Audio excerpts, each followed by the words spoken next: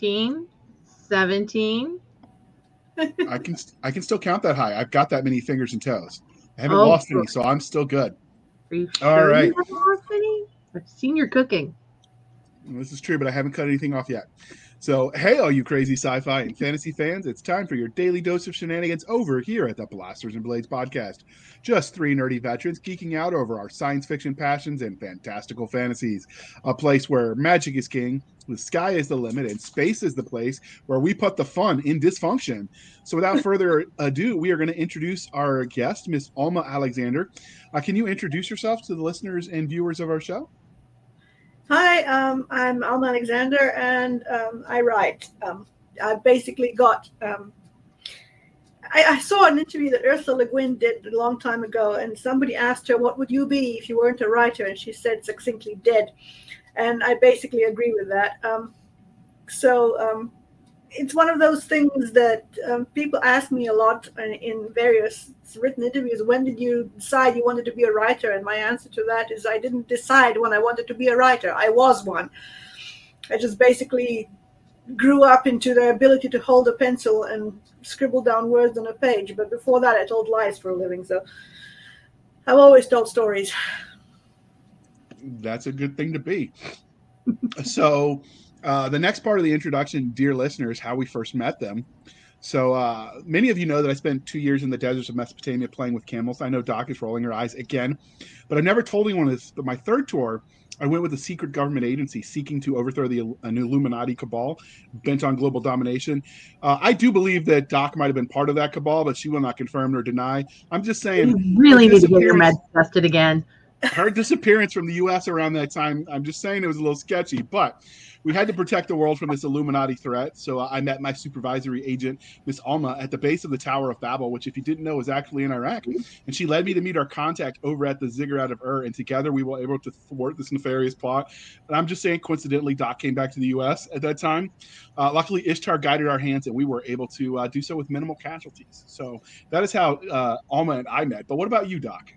I think we met through an email. A friend recommended her, and we talked, and so that's what happened. I don't need a fancy story because my meds are adjusted right. Meds. Isn't that what the fireballs are for? Yes, I like fireballs. They're fun. Okay, so on to I'm just saying, Alma probably doesn't want you working in her lab with those fireballs. You know what? It's all cool as long as you do it in the fume hood. That's what it's for. So, on to the religion question. Star Wars, Star Trek, or Firefly? Babylon 5. Nice choice. Okay, I like that one. That's sometimes on there. We mix them up. But when I read your bio with some of your history of what you've read, I thought we had to go back to the originals because that would be most appropriate for you. So, now we go on to the fantasy ones. Game of Thrones, Lord of the Rings, or the Potterverse? Oh, that one's easy. Lord of the Rings. Lord of the Rings is really, it's hard to beat Lord of the Rings. Like, as much as Game of Thrones is, I think Potterverse is really like, if you're under the age of 20, or maybe it's 30 now, like Potterverse seems to be a big one. But I'm a Lord of the Rings one, so I get that. But as you know, we love both our fantasy and sci-fi here. Except for the fact of one ring to rule them all. I've got 10 in my hands right now, so I'll go. See, then you can rule 10 planets. You're not. Have they been touched by Sauron? Have they been touched by Sauron? No, but I can make a case for other things. Okay. Okay, so what was your first love, sci-fi or fantasy? Fantasy, really, but science fiction was a kind of gateway drug to other things. And there are things that are very much on the cusp of stuff. I mean, when you start thinking about things like Pern, or even Dune for that matter, it's like, is it science fiction or is it fantasy? It's science fiction because of the trappings, but the basic underlying political stuff is almost fantastical world building. So, it kind of blurs. Yeah. Space fantasy is a thing, but That were space They fantasy are like before. to pretend that there is a firm divide. It's like talking orthodox versus not orthodox to JR, but I'm just saying if it's got dragons, it's fantasy, Doc. It is not, but okay. thank you. See, she knows what she's talking about. Next, you're going to tell me Pern was sci-fi and not fantasy. It is Technically, sci-fi. Pern was weird, but yeah. Mostly this is an excuse, the whole dragon thing, because I know Chris Fox actually writes sci-fi with space dragons, is an excuse to tell her that, is to tell Doc she's wrong about Pern just to get under her skin. I'm not wrong about Pern. You're just defective. You get real defensive of Pern. It's like you and Anne were besties or something. A little protective. It's okay. So when I was doing your bio, and if you want to read an interesting one, people, we will link it in the show notes, but you should read hers. It's definitely interesting. But you mentioned that you're a Duchess. They call you the Duchess of Fantasy. So is this like a title that your fans gave you just because they like Duchess? Is this a David Weber-esque fandom type title, or the SCA as Doc likes to refer, or are you legitimately a Duchess? Legitimately a Duchess. Back in a long time ago in a galaxy far, far away, in the medieval days of the country where I was born, there was a massive major medieval battle, and one of my ancestors acquitted himself with enough honor and ability that he was rewarded with a dukedom by the reigning king at the time. The dukedom has long since disappeared, but the coat of arms still exists, and I'm the lineal descendant, so I am the Duchess. That is awesome. Hence the hairpiece. I like it. Do you wear it to all official gatherings? Yes. I'd wear it all the time. What? I'm eating cereal? Let me wear my hairpiece. If I had Yeah. hair. They are. They have to have hair still. I walk corridors at cons with a tiara, so yeah. All right. So now that I've got that rabbit trail out of the way and Doc has done mocked me at least once, the show can officially start. So what is your first memory of engaging in speculative fiction? Was it reading a specific book, watching a television program, playing some sort of game in the space? Does Hans Christian Andersen count? I think so. I would say fantasy. Yeah, I can see that. I started doing mythology and fairy tales when I was 4 or 5. And things just escalated from that. No. I kind of segued into, a fairy tale. I just did a whole collection of something I called Fractured Fairy Tales, which is a collection of stories that have got fairy tale-ish roots, either retellings of or new stories that are fairy tales or something that has a fairy tale atmosphere around it. But basically, you grow up in those boots. You tend to walk 7 league miles as a matter of course, and I'm just kind of, part of my roots is fantasy and mythology and folktale, and this is just what I got thrown into at the deep end of when I learned to read, and I never really graduated away from it. And then once I started picking up actual books by actual authors who are writing spec fic as opposed to just pure fairy tale that was written before I existed, and it was a natural segue. I just went straight into that.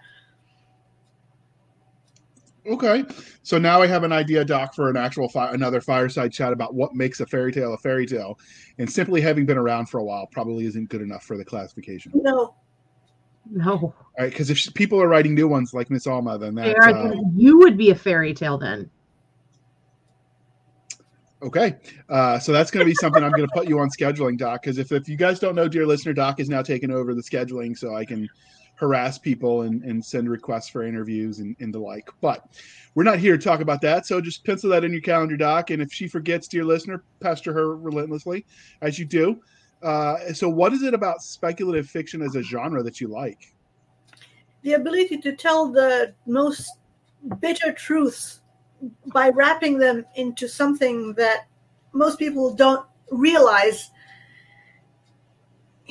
It makes people understand things they don't want to know about. Okay. That's an answer that we get a lot, the endless possibilities, essentially. of the field. So how did your love of speculative fiction as a genre transition into you writing stories? That you've mentioned you've been telling stories since as long as you can remember, but what made you cross the divide for the first time and say, I'm going to sit down and I'm going to encapsulate it on paper for eternity? I wrote my first poem when I was 5. I wrote my first story when I was 6. I wrote my first novel when I was 11. Wow. I've never really, started writing. I just did it. There was a piece of paper and there was a pencil and I just did it. It was just something that was, I've got a source that's inside of me that's always bubbling somewhere, and I just wrote it all down. That's just what I did. Okay. So many authors will let their own real life experiences influence the stories they tell. So are there any specific formidable moments that you feel like shape you as a storyteller? The fact that I lived everywhere and anywhere, and at once it was a question of having the deepest root of all by not forgetting where I actually came from. But there's also the collateral damage of never being one place long enough to put down proper roots to begin with. So I learned how to root shallowly in places where I lived so that I wouldn't hurt myself by pulling myself up when I went off again, which happened with depressing regularity. We moved a lot when I was a kid. So that kind of restlessness or rootlessness coupled with a very deep sense of self is something that finds its way into my characters. Okay. So that's a good motivator, that the vagabond spirit, as they say. I don't think they call it the vagabond spirit, but that's okay, JR. I do. So, I'm people, so I count. No, you could say nomadic too. You're a person. Okay. Maybe I have multiple personalities. You don't know. Oh, I think by now I've met them all. So transitioning from some of the writing and into things from a fan angle, have you had any cool fan art submitted to you yet? Yeah, there was a person I don't even know who just happened to be on DeviantArt somewhere, and I got an image. I wrote a novel called The Secrets of Jin Shay, which involved 9 protagonists, and if ever you feel the urge to write a novel with 9 protagonists, go and lie down until the urge goes away. But this person actually came up with a sort of anime type rendition of all the 9 characters. And she nailed the fundamental line of each character type that was up there, and it was just absolutely beautiful. And I didn't know where that came from. It just turned up in my email saying very diffidently, "Look, I hope you don't mind, but I drew your girls." That is awesome, and that's wonderful. Do you still have that picture? Oh yeah. Are you allowed to share it? Possibly, but I don't know how. It's on my computer. I'd have to look for it. The reason I ask is because it sounds so awesome. If people signed up for your newsletter, would you be able to share it at some point in the near future? Yeah. Okay, we'll do that. So we will link not just to her social medias. I will find a direct link if you want to sign up for her newsletter, dear listener, and you can see all the things because I'm going to sign up too. So you can join JR on the newsletter bandwagon, but has anybody asked for your autograph? Yeah, quite a few people. I do a lot of book signings, so people tend to ask me for signing books and what have you. But there was one time that I, again, speaking of the sort of same book, I don't mean to, but it sort of turns out that way. I did a book signing for Secrets of Jin Shay, and it's a story that's inspired by Imperial China. And there was one woman who came up when I did a book signing, a white woman, sort of 30-ish or late 30s maybe, not old, not young. But she came up and she asked me to sign the book to her daughter. And I said, sure, what's her name? And she gave me a Chinese name. And I looked up and said, oh, and she said, oh, no, she's adopted. And so I signed the book to her daughter under her Chinese name, and she said, thank you so much, I'll keep this for her until she's ready for it, when she's old enough to read it. And I kind of went, wait, how old is she now? She said 4. She bought the book from me, signed to her daughter, to give her when she was maybe 12 or 13 so she could read it, but she was 4. I practically cried. I could see that. I could totally see as a parent doing some of that. I have some books squirreled away for when my son is old enough to actually read them. So, because you want to share that, and there's memories and emotions attached to it, and so yeah, I get that. That's a wonderful honor, though. But just the idea that your book is being squirreled away as a future treasure for a child who doesn't even know it's coming yet is just, yeah. And it must mean that they thought you nailed it on the culture of the Imperial China.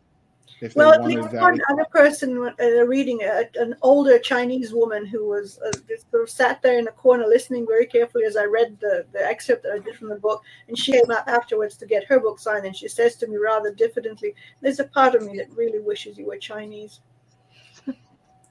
Well, that's a very big compliment. I took it as such, yes, because obviously I managed to get something right enough for her to give me the compliment of saying that she thought that I could have been part of the culture. So that's huge. So, have you ever spotted someone reading one of your books out in the wild? Yeah, on the way to a con that I happened to, that particular time, I happened to have been gone as a guest of honor at. And there was a person who was sitting in the hotel foyer when I came in to register for the con who was reading my book, and I'm kind of going, That's awesome. So, can you tell us a funny or weirdest fan interaction? I think you just told us probably one of the most touching ones ever. Well, there was one time I was traveling somewhere and I was in a plane and I got talking with somebody who was sitting next to me or behind me or beside me or somewhere. And I just got talking to this woman. What do? I write? Okay. Gave her a bookmark. We touched lives and we went away again. About a year and a half later, I get an email. I just read your book and I wish I had known about this book really when I first met you at that plane, because it is amazing. And now I really wanted the ability to have been able to talk to you about it, but damn it. This was the rearview mirror. But it was actually unexpected and completely out of the blue to get an email from someone you met more than a year ago who not only remembered who you were, but had actually gone and got the book that was on the bookmark, had read it, and then taken the trouble to actually ferret out the right address and to email you to tell you about it. That's awesome. It also means that your money spent on those bookmarks was worth it because it got you a fan. Absolutely. And my husband used to kind of embarrass the hell out of me. He would wander up to random people at airports who had just happened to be reading a book, any book, whatever, and he just hand them, here, have a bookmark. And I go. I always wonder when we had those and we would give them out if anybody actually read them or if they just tossed them in the recycle bin. So it's good to know that at least once it worked for someone. So, right. So this is where we talk about everything that Alma Alexander has written. So could you give us the Reader's Digest version of your body of work? Oh, boy. I've got almost 3 million words in print right now, so that's going to be a bit of a Reader's Digest difficulty. I write across the gamut of things. In fact, my usual comment was you never write the same book twice, which is a feature, not a bug as far as I'm concerned, but I think that's a good thing. Yeah. But I've written epic fantasy or high fantasy that's like pure secondary world stuff. I've written contemporary fantasy, which is our world with just a scattering of fairy dust. I've written science fiction, both humorous and serious. I've written I don't know how you would call it, urban fantasy. It had to do with werewolves, but honestly, it's not really that kind of thing. But those are the books in which I finally used my education. I've got a master's degree in molecular biology, and I wrote a book positing a complete genetic basis for the weir critters, which is possible. Okay, I need that series just to give to the relatives I have who have backgrounds in statistics and biology. So The Weir Chronicles. okay. They're out in omnibus edition right now, so you can get all 3 books in one fell swoop. Wonderful. So you can pick it All up. I'm just saying was when I was in college, the professors wept with joy when I finished the required minimum class for them, and I never had to come back into their lab. I actually wrote my epic fantasy, secondary world fantasy, while I was in the lab waiting for experiments to cook, and I fondly assumed that my professor didn't know. He did. He didn't mind, but it was just... Incidentally, he wrote me a foreword for the Weir book. Oh, wonderful. My master's degree supervisor, he wrote me a foreword for the book and basically said the science is as good as it gets. That's awesome. So now I'm gonna have to check it out. Is it in audio as well? The Weir Chronicles, no. I haven't got around to getting those in audio yet, but the ebook and paperback right now. All right, I'm gonna have to dust off my Kindle. That sounds interesting. I probably will not understand any of the science people, but No, I'm going to get so many questions from JR. all right. So was that everything? I know I interrupted you a little bit because we got intrigued by the Weir Chronicles. I've also got a bunch of short story collections of various sorts. We already mentioned the fairy tale one, which is the most recent one. But before that, I had a book that is called Untranslatable, which basically is on the provenance of the fact that in some languages there is a single word that in English needs a sentence or a paragraph to explain, because it's just the kind of concept that English minds don't wrap themselves around. So I basically put together a collection of stories that linked to these words, and I don't know how to explain this, but explain these words in terms of fiction. And every story has the word behind the story and then the story behind the word kind of commentary at the back of it. And then there's another set of collection stories, the Val Hall books, which is stories about the superheroes third class, a retirement home for the superheroes third class. And superheroes third class are basically differentiated from the superheroes of the first class, which are basically your random gods who can't help being what they are because they are divine and they'll just shoot your thunderbolt because they can. Superheroes second class are people who are nominally human, but they've got enough money to throw at the problem. They've got the tchotchkes and the supercars and what have you, and they can deal with things that way. Superheroes third class are the people, ordinary people, who may not even know that they are superheroes until some event, some trigger shocks them into that superpower ability. And these guys end up in Val Hall, which is a retirement home for superheroes third class. Okay, I like that. So while all of that sounds fascinating, today we're here to talk about your new book, The Second Star. So where did you get the premise for this universe? How did you come up with the idea? Was it psychedelics, a Ouija board, overindulging in chocolate cherries? I woke up one morning with a sentence in my head, and the sentence was, "A soul is like a starfish."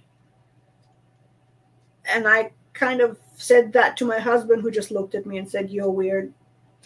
But then he started talking to me about it as he did, and things just got embroidered on that. And it was a what if this, and oh here, and what if we turned left at this juncture, and what happened if and before I knew it, I had 160,000 words of novel. And I didn't quite know how I'd got there, but it all started with that stupid starfish. I actually referred to that book as a starfish book for the longest time. That's an interesting way to start it. Starfish are interesting creatures. Starfish, I get it. So before we dig into those, we're going to take a moment to look at that glorious cover art. So can you tell us how you came up with the idea for this image? And I'm gonna be frank, all I see is the second star because I'm colorblind. I don't see anything behind it. So I'm gonna let Doc talk about what's on that for us real quick. Well, if you're listening. I think it's an awesome one. It's definitely, it reminds me of some of like where the crawdads sing, but in blue tones because of the river and at the bottom in the mountains, and then all the beautiful starscape, and then you kind of have that face within the starscape. I think is really neat, and it reminds me of like the Rowan and some of the early classics with that?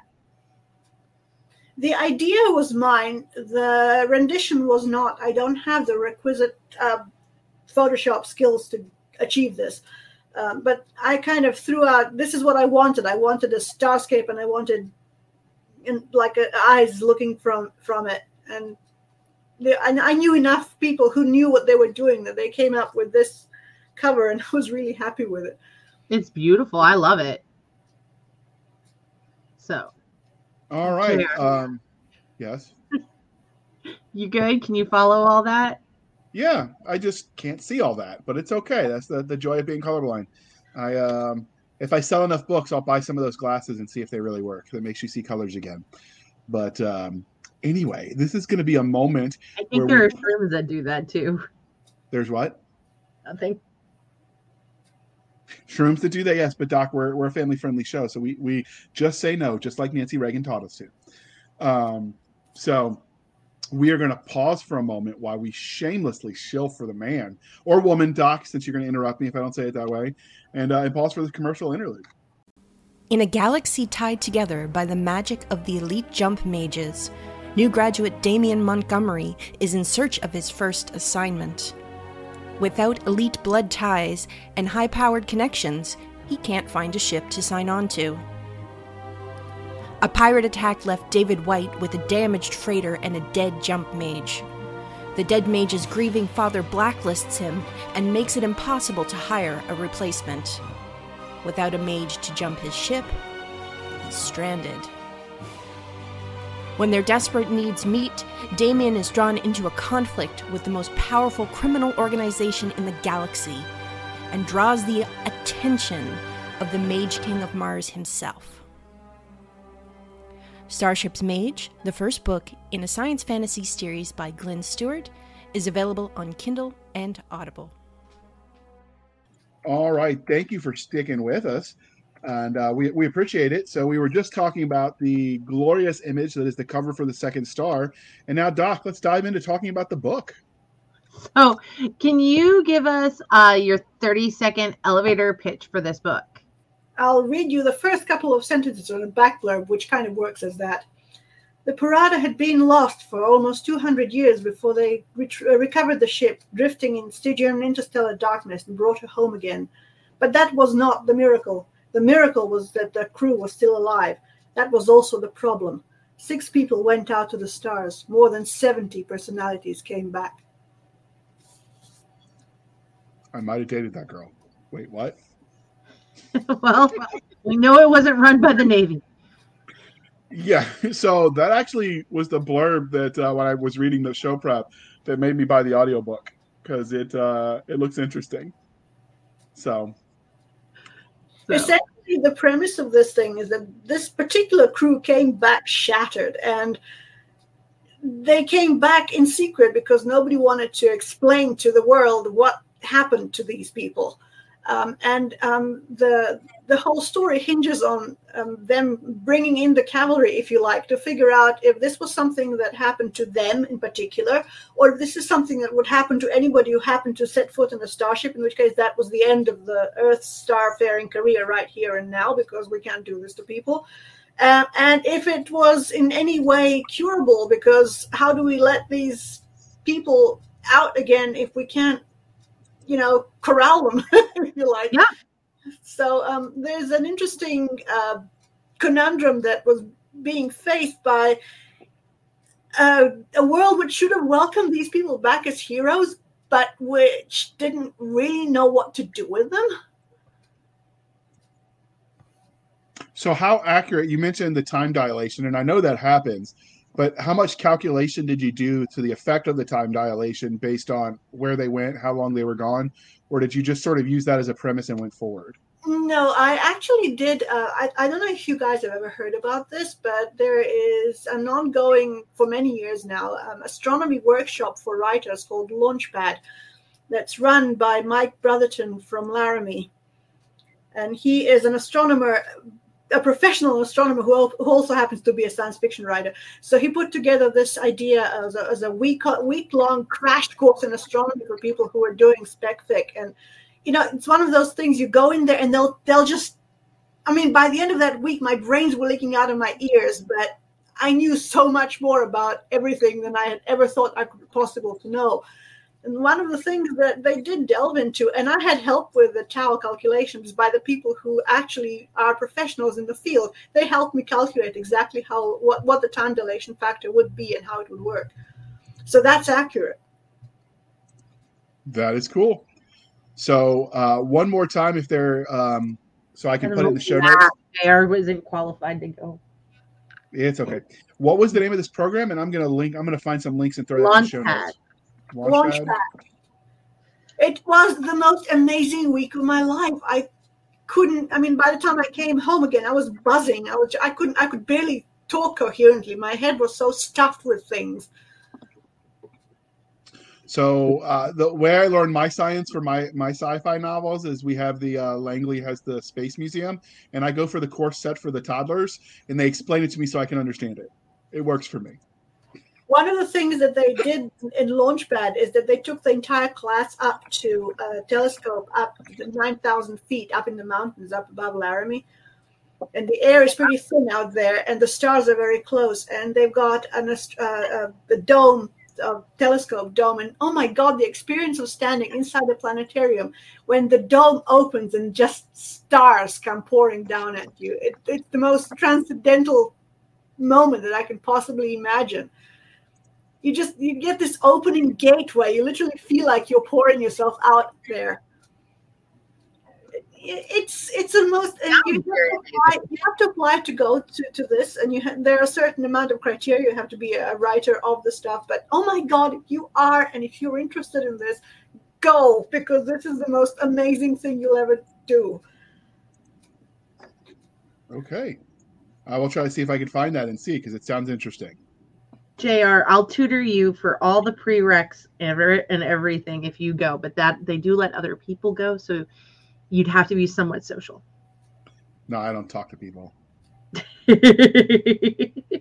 I'm anti-people. All right, Doc, keep this show moving. But making fun of you is part of the show. This is true. This is true. So we've talked about the 30-second elevator pitch, and it sounds like what really is making your series. Normally we ask people, what makes your story special and stand out? But it sounds like what's really standing out is the fact that, you did all this hard science for it and all these math calculations and everything, but also the mental health aspect. Is there anything else you'd say that really makes it stand out in science fiction? Well, science fiction in theory, the whole going out to the stars thing has always been my kind of dream. And if I hear about things like Opportunity out on Mars, and I kind of start thinking, oh, the sweet creature, I want to kiss it. And my parents have never understood why I couldn't just stay in this world, but I've always been out there somewhere. The idea of coming home, though, is a big part of this book, and whether it is in fact possible to ever come home again, or to come back to the same place that you thought you were or thought you wanted to be in, but something, either it or you has changed some fundamentally enough for that connection to be difficult to reestablish. And that's a part of this storyline, really. It's a story of going out into a miracle and then coming home, or trying to come home. One of the personalities that turned up, much to my delight, because it gave me the permission to kind of go slightly poetic and lush, which is my strength anyway. But one of the personalities that came back was one that just refers to itself as the poet. Okay. And the poet has a lot to say about coming home. Okay. That sounds interesting. So did you write any actual poems then for this story, or did you? No, they're not poems. I'm just saying that the poet thinks poetically, and the prose that he says, the way he speaks, is looking at the world through a poetic lens. Okay. All righty. So, Doc, the next question is yours, I believe. I know I was going to ask, what tropes do you really use in this and play with in Second Star? Because there's some people who love certain tropes.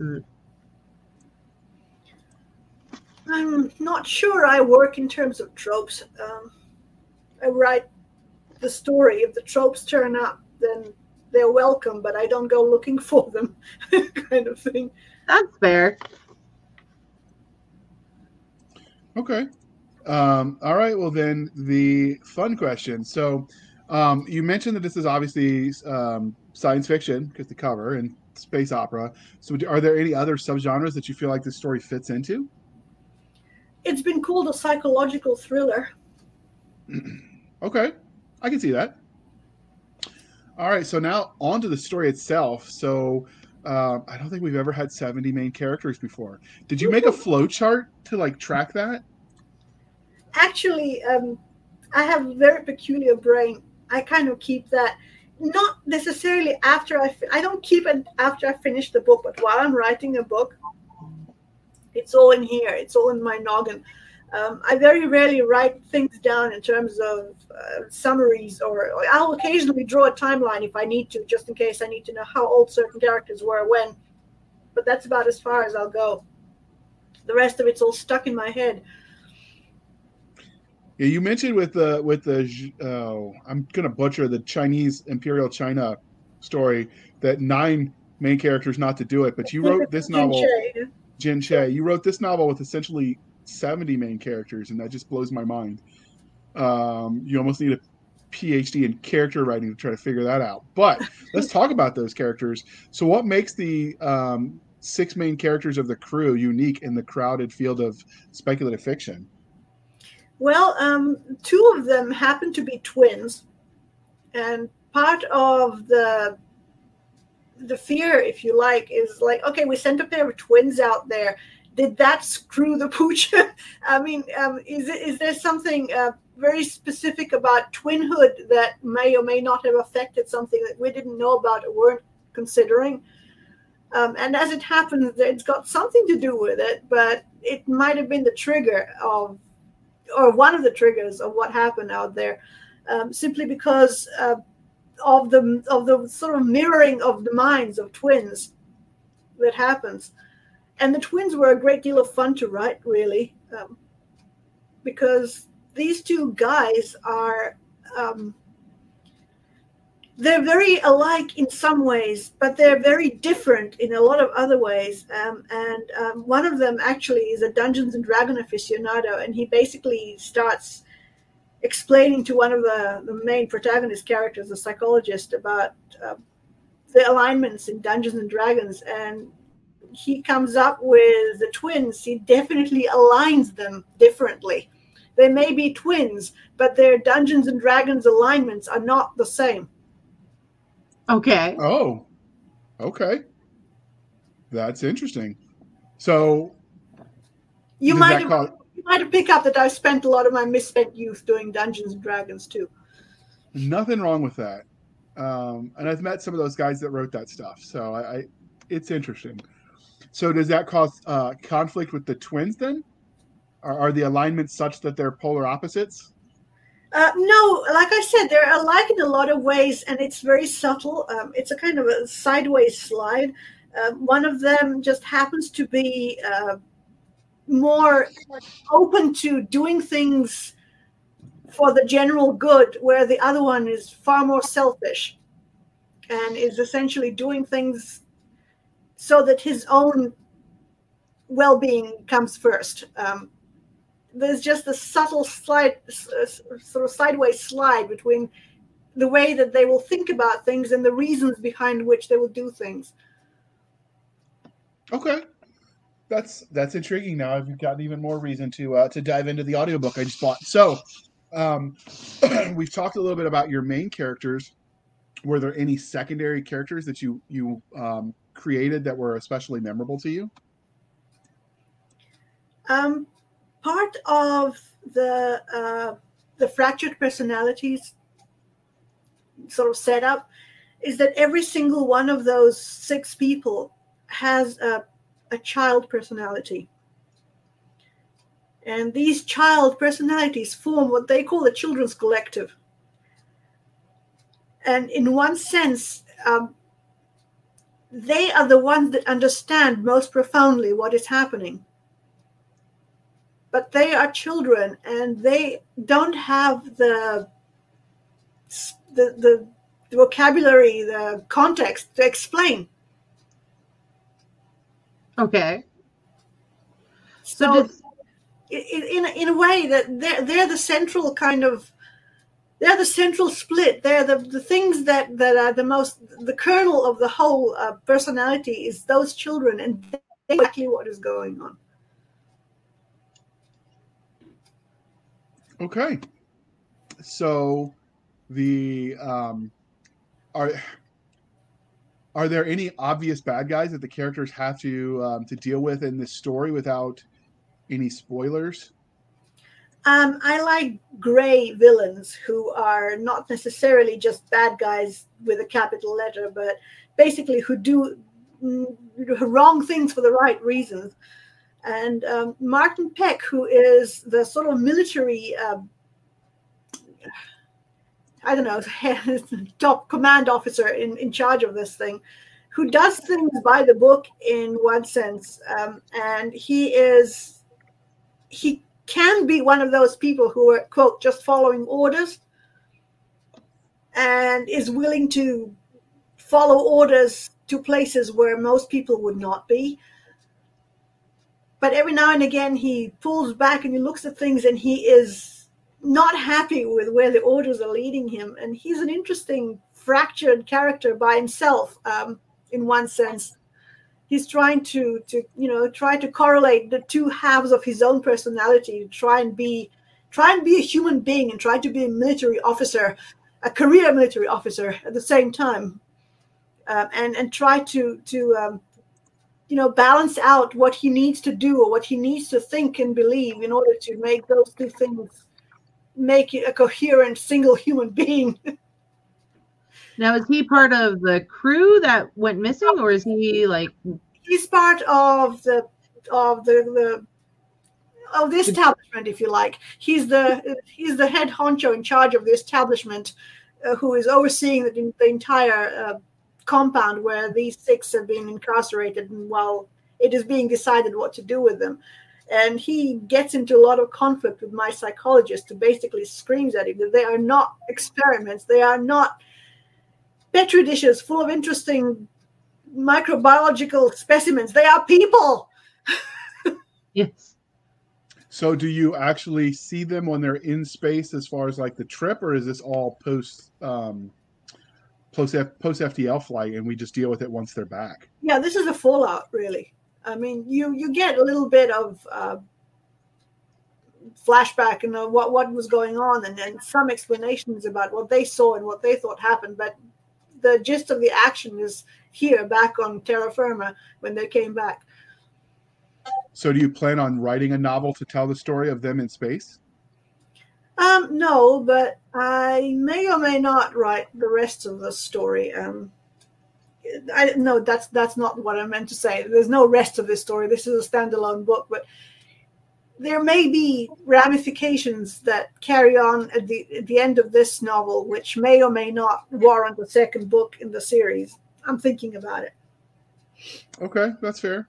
All right, Doc, next question is you. So, if your characters you ever met them in a back alley and they knew who you were and everything that you put them through, how do you think you would fare with that? I wouldn't want to. There's an artist friend of mine who drew a cartoon of me sneaking away from a group of people who are supposed to be my characters, all of whom are standing with their arms crossed, glowering at me. Sounds about right. That's awesome. So, well, at least with the poet character, you'd have a chance, because you've on your bio on your website you say you can actually write a sonnet in under 5 minutes. So you could just wow them with your poetry skills, and you might get away with that one. Yeah, the other 69, you're in trouble. You can blame my grandfather for that. My grandfather was a poet. He started reading me sonnets when I was 4, and by the age of 5, I told him, in my little childhood list, Grandpa, that one doesn't scan right. And he said, of course it doesn't. And he goes, don't be silly. And then he checked it and it didn't. I had osmosed the structure so deeply that I was able to not so much count the syllables, but it felt off.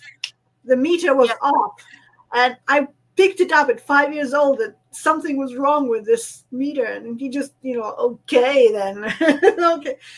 But this is where my sonnet roots are, because I got that so early and so young that it became something I was, if I may borrow the metaphorical kind of parallel, I was suckled on poetry. That really works. kind of neat. Whereas my poor mother would try and read Dr. Seuss to me and I'd throw a fit. You are a much more agreeable child. So, with you, the bar is low. With you as the base, Doc. You know what, JR? I still put up with you, so it's all okay.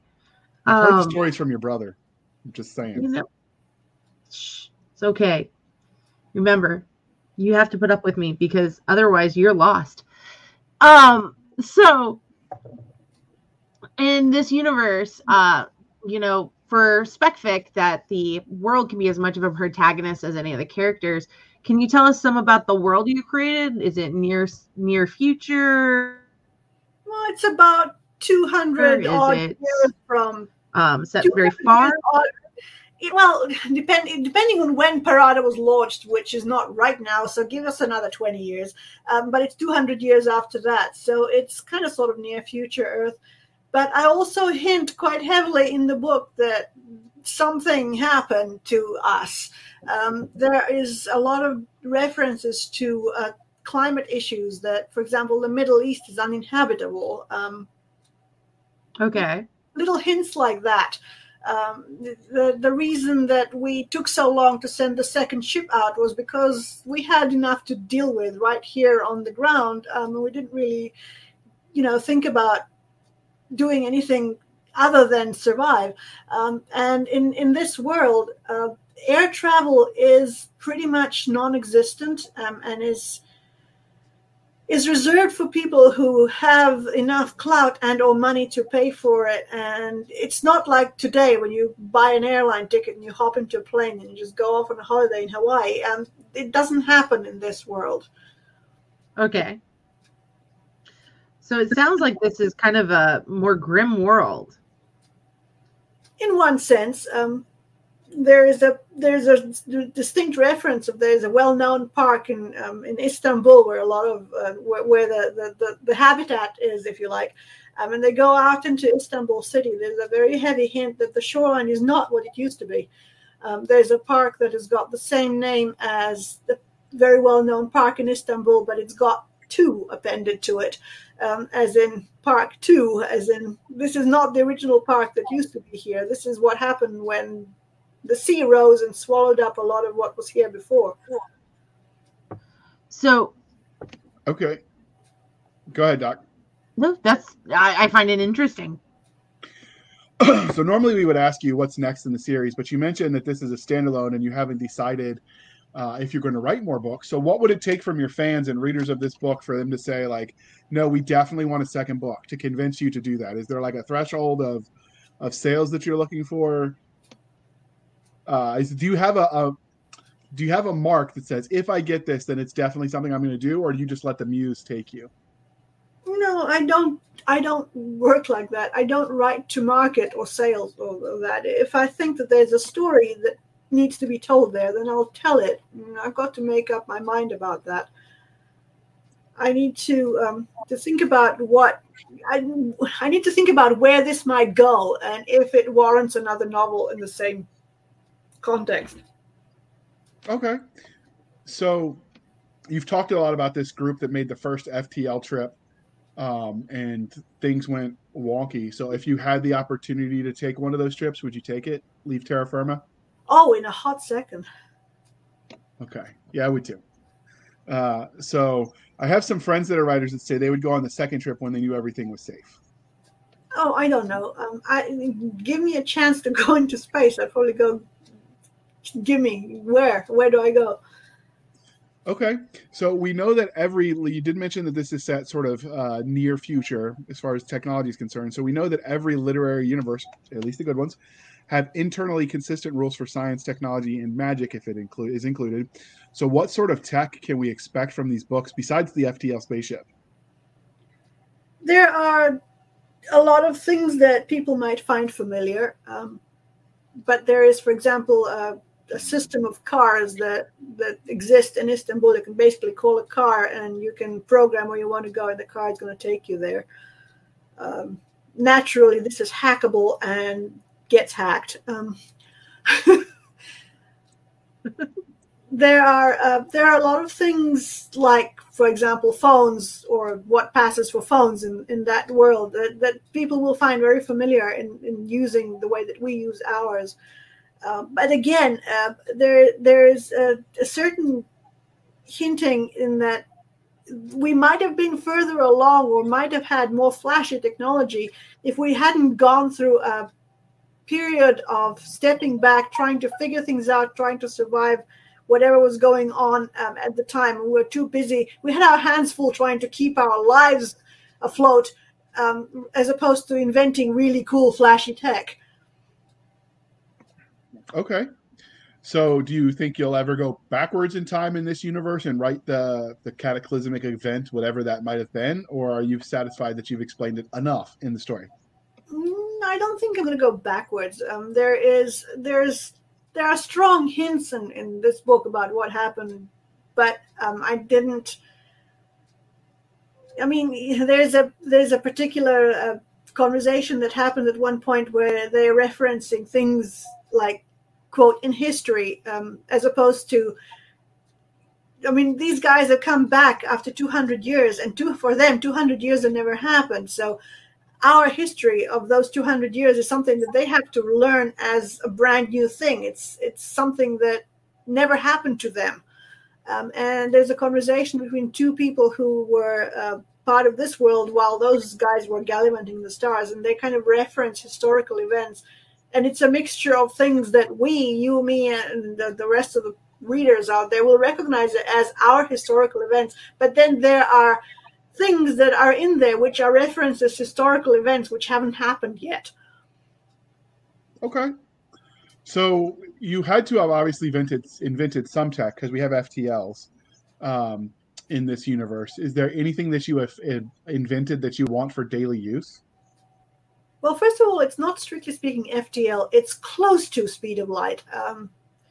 Speed of light. The whole problem here is that their ship was calibrated for a certain percentage of the speed of light, but it malfunctioned and went faster and got closer to the speed of light than they anticipated, which is why time dilation was a factor. But they never actually crossed the speed of light as such. It's not really FTL as such. But in terms of actual tech, I actually had a great deal of fun with one of the characters who was a sort of, if you like, fixer, who sort of runs around dealing with things that other people need and gets them done. But he lives in a very throwback kind of lodging where everything is very traditional until the moment where he waves his hand in front of a wall and the wall disintegrates and there's this massive computer console that he needs to do his work on. That might be fun to have in one's house. I mean, there's just something that you don't realize is there until you look at it in a certain way, and the whole thing just kind of segues into whatever you need to have to, to deal with anything that you need to deal with. And this guy's got enough computer power to. I mean, when you think about it, when they said that the amount of computer power that it took to send people to the moon is now probably can be carried in an average person's pocket in a smartphone. That kind of way that the technology was going to grow out of itself and into itself and change and become something else again. Our smartphones and our technology right now is probably going to segue into something like quantum computing at some point.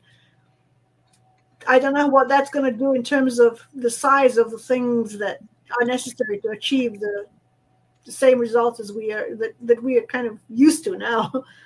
So if you had that massive computer capability for your daily use, how would you abuse it? Probably send people pictures of cats. Some things will never change. Cat memes will be eternal. That is what the internet is really for, cats. Or at least pet pictures. Pet pictures. All right, Doc. It's on you. Put the yarn down. Don't stab anything anymore. I like stabbing things. It's all okay. So, did you create any aliens for your universe? Oh yeah. A great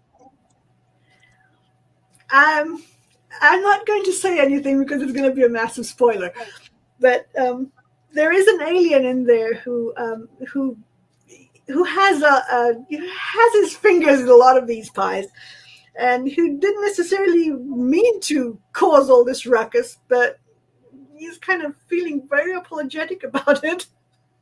So, how did you go about creating and designing your alien? Did you let nature inspire you as with your educational background for certain? You have a lot of information to pull from, or was it, I need a guy who can do this? It wasn't, I need a guy who can do this. The aliens have got their own ways of traveling out among the stars, which to us are like the ways of God passeth all understanding, which is why when the two worlds collided, things didn't go well. Okay.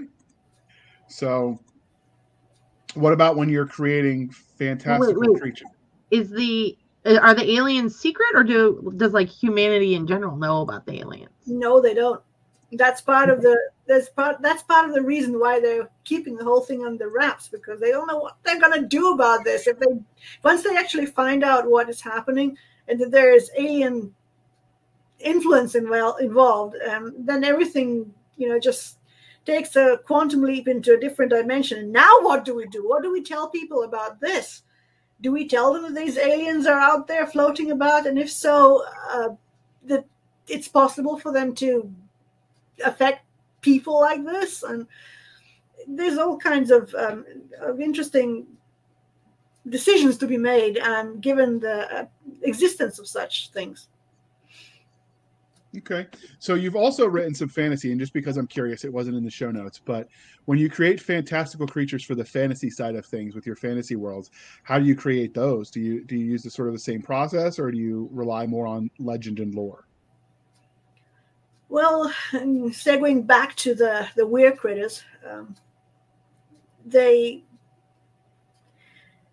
it's been said that there's no such thing as an original idea, but I think I actually might have had one, because I don't think that there's anybody out there who's ever written about, the different kinds of weird creatures, all right, but I don't think there's anybody else out there who has created a thing called a random weir.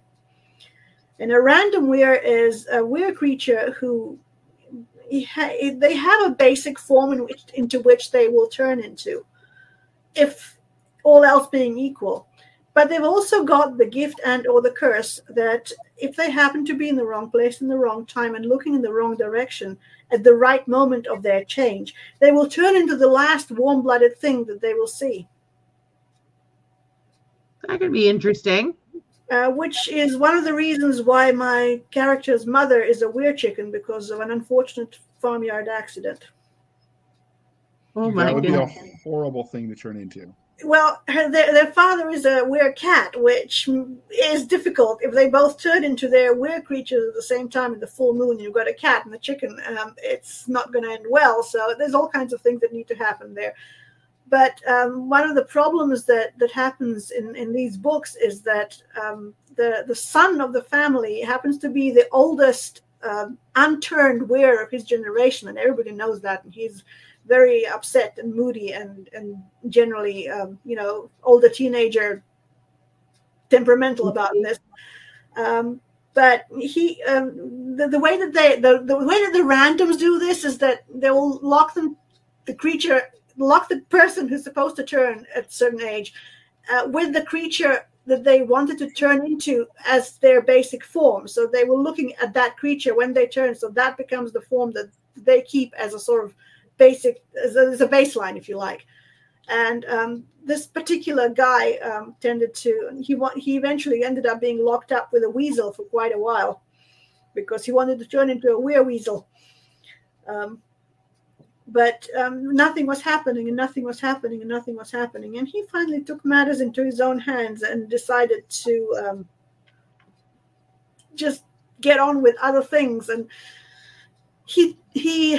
well, the Lycans in my world are very special. They're kind of the next thing to villains, but they're not really. But the thing is, they also have sort of nefarious things happening in the background.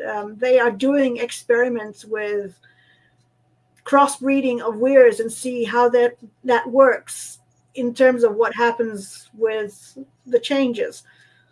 And so in order to get into it or get behind it or to find out what is going on, he arranges to turn into a wolf. So he can be the inside man, if you like. Interesting. But he turns into the wolf at the time that he's sitting there while he's trying to figure out the weasel thing. So when they find out when they see that there's a wolf in there instead of the weasel, and they said, well, what happened to the weasel? And somebody looks at the bloody smear in the wall, and I think we know what happened to the weasel. So now I'm going to have her back to talk about this series because now I'm intrigued. But we originally... Doc, this is all your fault. I don't know how yet, but give me 5 minutes and I'll figure it out. So before we let you go, because I'll look cover, Doc. Hold on, I'm gonna put that on the big screen. Give me just a second. All right, that looks intriguing. I like the cover. So are you looking, Doc? Put the needles down. Stop stabbing me. I will stab you. I like the cover. It's a neat cover. It is. So was there anything about the second star that we didn't ask you before we wrap this up that you want to tell us about? Yeah, last year it ended up as the finalist for the Imagine Award, which is one thing. Congratulations. But it also ended up as the finalist for the Washington State Book Award. Ooh, nice. Which, given the fact that it's a genre novel, was quite an accolade. Yes. That is good. So, dear listener, before we let you go, we would be remiss if we didn't remind you that your thoughts matter too. We'll assume you're readers if you're listening, because that's who we talk to. So remember to please be kind and speak your mind on the reviewing platforms. Your reviews help the right readers find the right books. And rumor has it that if she gets 100 reviews, she will not turn into a were-chicken. Rumor has it. So, Doc, what are you thinking about chicken recipes now? I can see your mind moving. I am not. I was more thinking that might be your inner spirit animal. No, mine is quite definitely a wolf. Yeah, the JR's might be a chicken. I actually there's a place that exists about an hour away from me, which I didn't know until quite recently, and it's a wildlife sanctuary, and they offer encounters with wolves. They've got a whole pack of wolves there. So, of course, the first thing I did was I kind of fell over myself getting there to try and get this happen. I've been there twice now. I've been kissed by a wolf. Oh, that's kind of cool. So if the listeners wanted to find out more about you, can you tell them how they can do that? And as usual, dear listener, the links will be in the show notes. Well, I have a website, which is www.almalexander.org.